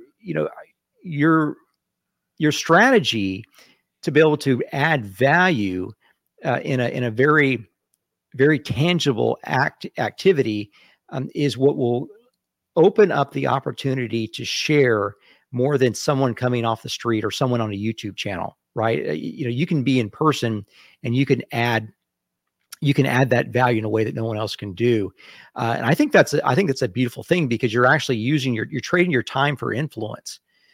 Most of the people that you see online are not trading time for influence, Paul excluded. They're trading influence for power is what they're trying to do. Yeah. And so you're doing something that seems to be more holy in nature, and that you're right. And that, if you can get this to propagate in some way, shape, or form, where you can encourage other people to share what you teach them, I think that's where the gold's really going to be in. We used to plant churches. We planted over 15,000 churches at one of the organizations I was in charge of. You never plant a church unless it's a pregnant church already. Like you've got to have the next generation already birthed in the actual birthing. You've got to have repetition and scale there, because that's how you get leverage. I love what you're doing, Michael. That is awesome. Yeah, feel free to reach out if I can be of assistance on anything. Great. Steve the golfer. Hey there. How's it going? Love it. All right, Good. Steve. Yeah, What do you have to say for yourself? Well, I was watching another stream, so I missed the very beginning, and wasn't really clear to me. It was almost like we were listening to AM radio. So it was like, what are we listening to? It's like AM Blue Church Radio or something. So this isn't Blue Church. This is he's the least Blue Church guy I've ever had on my channel, at least overtly. So he had Donald J. Trump Jr. in it. I don't know Donald Trump Jr.'s middle initial, but come on, this is stretching y'all in openness on a new Lukewood show because nobody's more open than Luke. Oh, I'm being open. I wasn't sure. Like I was saying in the chat, like watching this particular episode is kind of like I felt like how my wife feels when she watches PVK. What the hell is going on? So I was just curious, like what were you hoping to do with the show? Like I wasn't sure it wasn't your typical Randos format. It didn't seem like. No, it did. I mean, I spent the first really hour getting into his story. Oh, so I'm the idiot. No, you're not an idiot, Chad. Oh, sorry, Steve. Oh, by the way, what's your name? Rick. Hey, I was just, I didn't want to be rude to you with the questions. I was just curious about, like, who is this dude? And so I wasn't trying to be rude, just asking some questions, testing you a little bit. And I appreciate that. Yeah. And that's all I want to say. I'm actually Chad. It's all stupid. So why did you want to come on? Why did you want to come on, Rick? Steve. Why did you want to come on, Rick? Well, I thought it'd be great to meet you, Paul. I thought it'd be great to have a conversation with everyone that's watching. You've got some very interesting people watching. I've got a handful of guys that are wearing suits all day. That are a little more buttoned down here. But I thought it'd be great. And just frankly for the tactical nature of it, I am working on a book that be ready in 6 or 7 months. So I'm just trying to get out there a little bit more. Okay. Yeah. All right, Luke. What do you have to say? It's Luke was the one. Luke's. I love Luke's. So Grizz. I always tune into Grizz, but lately Luke, he's got these early morning live streams that I've really been enjoying. Can't always catch. So, what do you have to say, Luke? So thank you. I'm excited to go back and hear the intro where I hear more of the detail, the specifics, and the rando stuff. But I just caught the tail end because I just didn't see it until right now. And I wanted to say two things. First off, I appreciate you coming in here because truly I've been talking about on my live streams that a lot of what happens in this little corner of the internet, and particularly the PVK corner of the internet, is almost like I see it almost as like a remedy for a lot of mainstream Christian culture, which is what a lot of us are somewhat outcasts or like in recovery from a little bit. And so and I still have family that's still very much in that, and I'm still like, I'm Orthodox, so I'm going to like an established church, but it's a weird world to put yourself into. Like, I mean, I would almost say that like the kind of Southern Baptist evangelical type people, although I know a lot of those and a lot of those are my friends, they're almost like, that culture is almost like the opposite kind of culture of this culture. And so I really appreciate you coming in here and just stepping into the hornet's nest a little bit. And then the other thing is Tayo was saying in the chat a lot that, and he was observing this, and I think it's very true. There can almost be like a bodily antibody reaction to someone like you coming in here. And that's a little bit bullshit, I think. Like, I mean, I want people like you in here in a very personal and relational way. And so I just thank you for doing that and putting yourself out there, because it takes some courage, balls, maybe you could say. Yeah. No, I really do appreciate that, Luke. It seems to me that us guys who wear suits most days, that there are certain areas, I wouldn't call them corners, but there's certain areas where we feel a little bit less welcome sometimes. Yep. And I think that, if we were to have a full 2-hour theological conversation, you will see how much of a mystic I really am. Like Nice. I'm gonna out mystic all of you. You already won. You won me. It's gonna be so insane. But some of us have bills to pay. Some of us have very expensive wives. Some of us have made commitments to nonprofit organizations that we can't fulfill unless we keep working. And so thus the suit comes on, and this is what you get sometimes. But yeah, no, I really appreciate that. Luke, that was awesome to hear. Great. Thank you, Luke. Grim Grizz. All right. All right. Howdy. Grim is skeptical. Grim is like, I don't know. Does a guy like this really watch? Let's find out, Pastor Paul. Let's find out. What is obvious to me is that everybody who has participated in this stream needs a savings throw versus mind control. Everybody who watches me should know how those work.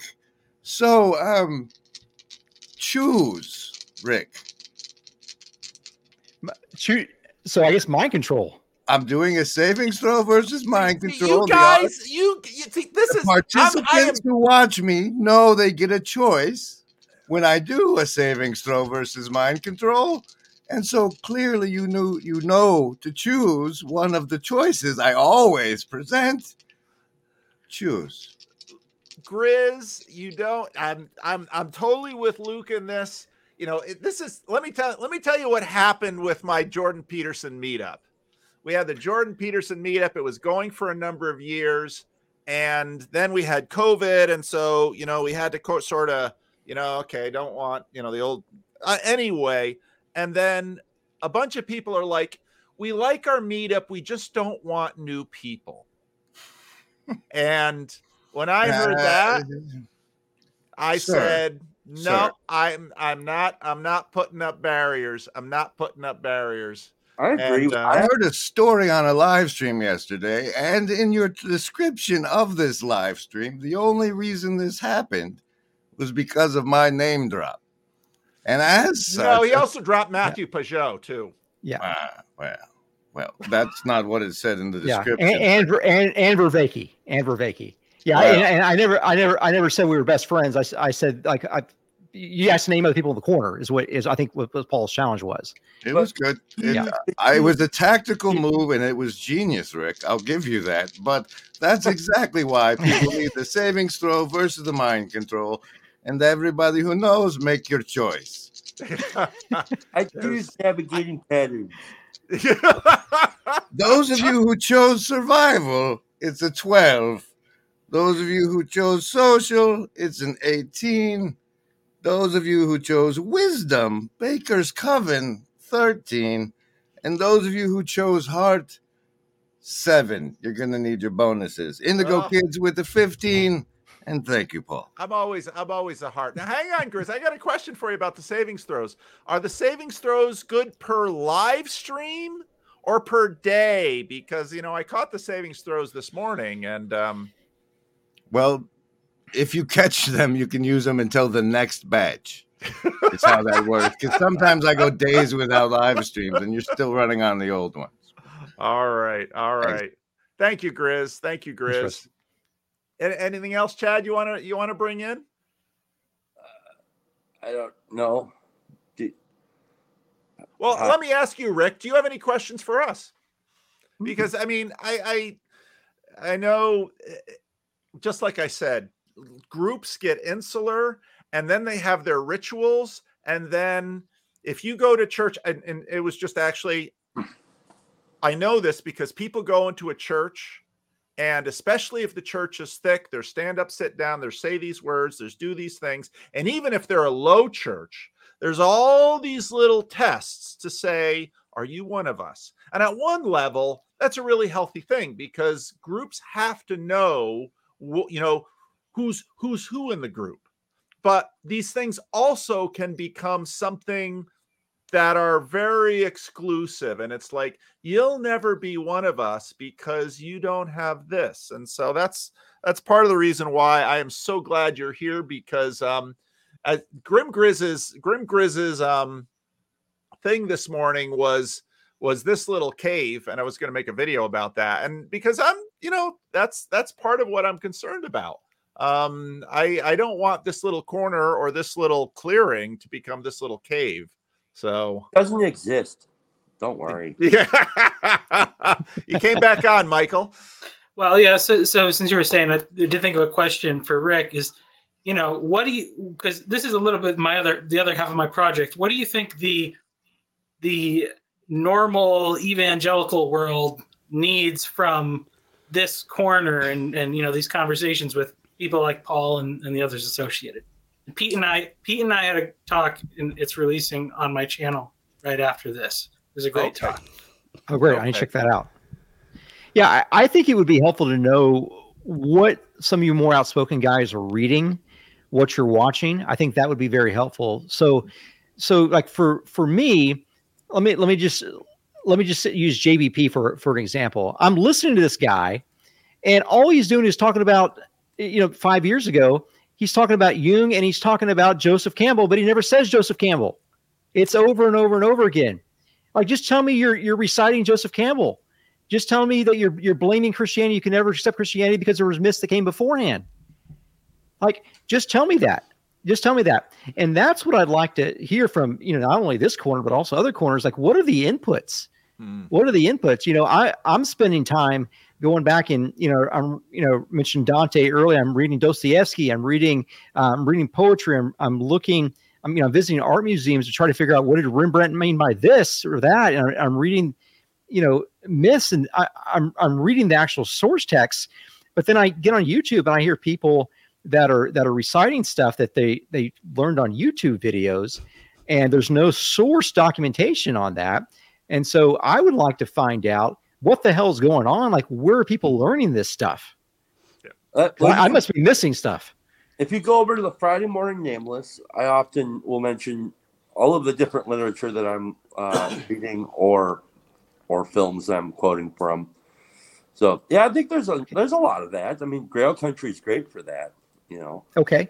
Would you link to that in the comments? Got to be better about putting in your links in the notes. I work very hard to make sure all of my links get in the notes, because I'll often watch something on one of the other channels and they'll mention something and they haven't put it in the notes. And I think that's, Grizz has sort of been good at sort of forming people in certain ways with his branding and teaching us some things. But one of the things I'd admonish a lot of the smaller channels is when you have something in your live stream, put it in your notes so that other people can follow up, because what you just said right now, Rick, is super important, because that's how I use YouTube too. I hear a little something and it's like, okay, now I want to dig into that, because there's probably more gold where that little bit of gold was found.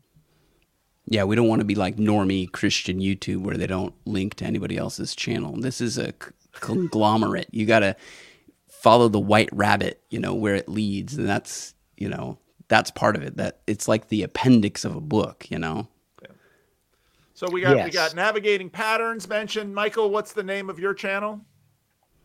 So Michael, it's my name for the one where I say all the crazy stuff, but Tectonic School is my one where I try to focus on the trade apprenticeship thing. So, and Pete, you've got. I'm Strange Theology is my sort of like a podcast style YouTube channel. I look at theology when it pops up in strange places. I like that. Yeah. So okay, Pete. So you jumped in. What would you like to say? Okay, this actually goes to something that Chad posted not too long ago. Sorry, Steve. And it was a clip from Jonathan Bijot talking about the fringes of the garments of the priest and the fringes of the field. And I think, Paul, like what you're doing right now is great. Like, Rick, I don't know you from the next guy on the street. Never seen you before. Show up on Paul Vanderklay's channel. I know I've watched Paul's channel, stuff like that. And what it is it's as your field grows, the fringes, the edge of that field that people can glean it's less accessible. I'm not a mathematician, so maybe somebody can help me out with this idea, but it seems like the ratio to edge and area gets out of balance the bigger you get. And so I think there's something that has to happen to break up that field, or to still allow people to access sort of the fringe of the field while not being dislocated from what the thing is in the center. Am I making any sense? Because like that's what I feel about like this little corner, the phenomenon that's going on, even Paul's channel, other channels that are bigger. It's like you're not gonna. How do I reach what's in that field? I want to glean from the edges. I want to still be let in around the edges. But the bigger you get, the more dislocated the edge is from the core, if that makes sense. And so, Paul, what you're doing right now with Rick is like, it's something to do with that. I don't know where Rick came from. You know, Rick knows Rick's story. But here you are. You're in a way disrupting the imbalance. And in a way, hoping to bring us back into some sort of balance. To say, yeah, it's a little weird to see unfamiliar faces or hear unfamiliar voices, and I want to embrace that weirdness. I want to embrace the challenge of a new voice. I don't want the field to just get big and filled with all the same stuff, because that's, I think Luke was saying earlier, we want to be the antidote to that type of behavior. That was my thought. Well, and I think part of what, like, the banter was part of the welcoming party a little bit. Yeah. You know, and I think that's kind of a normal thing. But yeah, I don't really know what your question was, but no, it's not a question. I just wanted to point that out. I feel like what Paul is doing in a way is somehow, and I don't fully understand it, but it's somehow preventing the edge of the field from being dislocated from what the center of the field is. Like, and I think I understand completely what you're saying, Pete. Or I think I very much understand what you're saying, and I very much feel those dynamics. Yeah. Because, and this is also part of the reason why, you know, I'm stressed right now to find enough time during the month to get everything, but why I've continued to have, you know, non-membership randos links out there. And I know it's almost impossible sometimes to get a link, but this is why I want to have input into my channel that I don't control. And it's very much tied with what I learned from Peugeot with respect to the garments on the fringe on the garment or the edges of the field. Unless you keep enough openness in your system to allow something different from what you've had, that field is actually going to have a problem. It's for the health of the field that it has a fringe. Yep. And you have to sometimes bring this in to you know, it's sort of, what was I have no idea if this makes any sense physiologically, but it's sort of the idea behind, you know, this little fasting trend that's going on in health things. Or it's similar if you're dieting. So one of the things, if you want to lose weight, and every now and then it's like, yeah, I got to start losing weight, is you start dieting. And every now and then you kind of have to do something dramatic because your body has sort of accustomed itself to the new diet and you stop losing weight. So you have to do something to shock it again so that you can keep going where you want to go. And I've seen that in churches. And that's why if you don't really bother your church sometimes, if you don't really cause people in that church to say, wait a minute, do I really belong here? You need to incorporate that in your system to actually keep the system healthy. Well, and to keep to your farming metaphor there, and when farmers will have to rotate their crops in their fields, otherwise your fields will die. Yep. And if you have a monocrop, that monocrop becomes susceptible to disease. Yep. It just gets wiped out. You want that diversity to prevent a catastrophic failure of your crop. Yep. Look at chaos and order, as David Boyer said.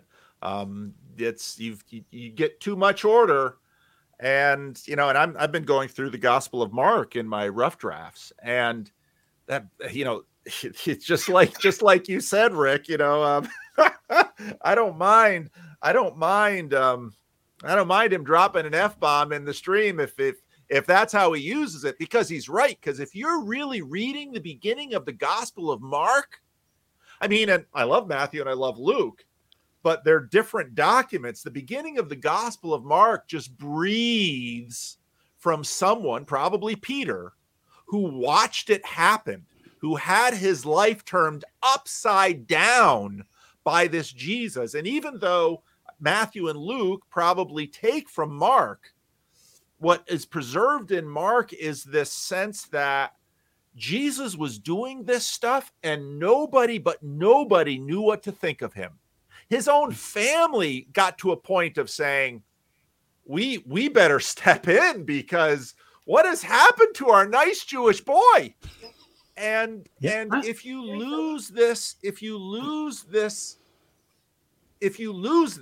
lose something of the gospel. Because unless Jesus can completely turn your life upside down, it's probably not Jesus. Yeah. Yeah. I mean, I think exactly what you just said. You look at the opening to Mark chapter 2, Jesus is at home in Capernaum. The house is packed and they're trying to get a paralytic in there. So they start ripping off the roof of Jesus' own home, which probably had mud and all sorts of things. And they let him in. And what happens? He changes everything. He says, the Bible says it sees the faith of the 4 men that let him in. And then he imputes forgiveness on the cripple based off the other 4 men's faith. That's insanity. That is complete and utter insanity. And then the scribes that are sitting there, he reads their minds. He reads their damn minds, for my cuss word. Which probably wasn't real hard, because he knew exactly what they were thinking. No, they're thinking to himself, this is blasphemy. And he said, I'll show you blasphemy. What's harder for me to either say your sins are forgiven or say, get up and take your mat and go home? He came and asked him to take his mat and go home. The guy leaves. And then, so what are we left at? We're left with Jesus standing face to face with the scribes, with a hole in his roof, and then below them the mud. So you've got the vertical connection. They're looking up through the ceiling at the sky. The heavens declare the glory of God. They're looking down at their feet at the very mud that the same breather, who is the same word is standing right there, who breathed in the mud and gave them life. That's their very being. Yep. And then horizontally, he tells you that you've got to forgive one another, and you come to me for forgiveness only. Yep. He wipes the floor with everything vertically and horizontally in Mark chapter 2, and then the rest of the stuff is just a free-for-all. Yep. No, I agree. I agree 100%. And if, both sides, I mean, and Pete, I think you really nailed it with what you're talking about in terms of the field. I mean, God comes into Israel and everybody thinks they know what God is going to do. And as soon as you adopt that attitude, you have basically said, I've mapped God. Yep. And the minute you think you've mapped God. So I always say, be careful of anybody who claims to be an expert in theology, because the journey of theology should keep you very humble, and like it's going to surprise you. Like you're never going to have this figured out. All right. Well, it's noon, and I've got a 1 p.m. with Vendonk, and I've got a rough draft, and I've got all these things I've got to do. But Rick, I just want to thank you for being bold and for shaking up my little email inbox and talking your way onto the live stream and being willing to come in here. And that's the thing. I hesitate to do Randos conversations on a live stream because the live stream can be a little rough, but when I got your email, I thought, no, this guy can take it. And I'm so glad that you came in. Hey, this has been a blast, Paul. I really do appreciate you having me on. And I look forward to reading the comments. I haven't read the comments left yet, so I'm really looking forward to that. All right. So, and thank all of you for joining, and thank you, Steve, for coming in. Nice to meet you, Steve. First time, long time listener, first time streamer. Yep. Yep. And thanks, Pete, guys. And Michael and Luke and Grizz, thank you all for coming in. So I am ending the transmission. Well, thank you.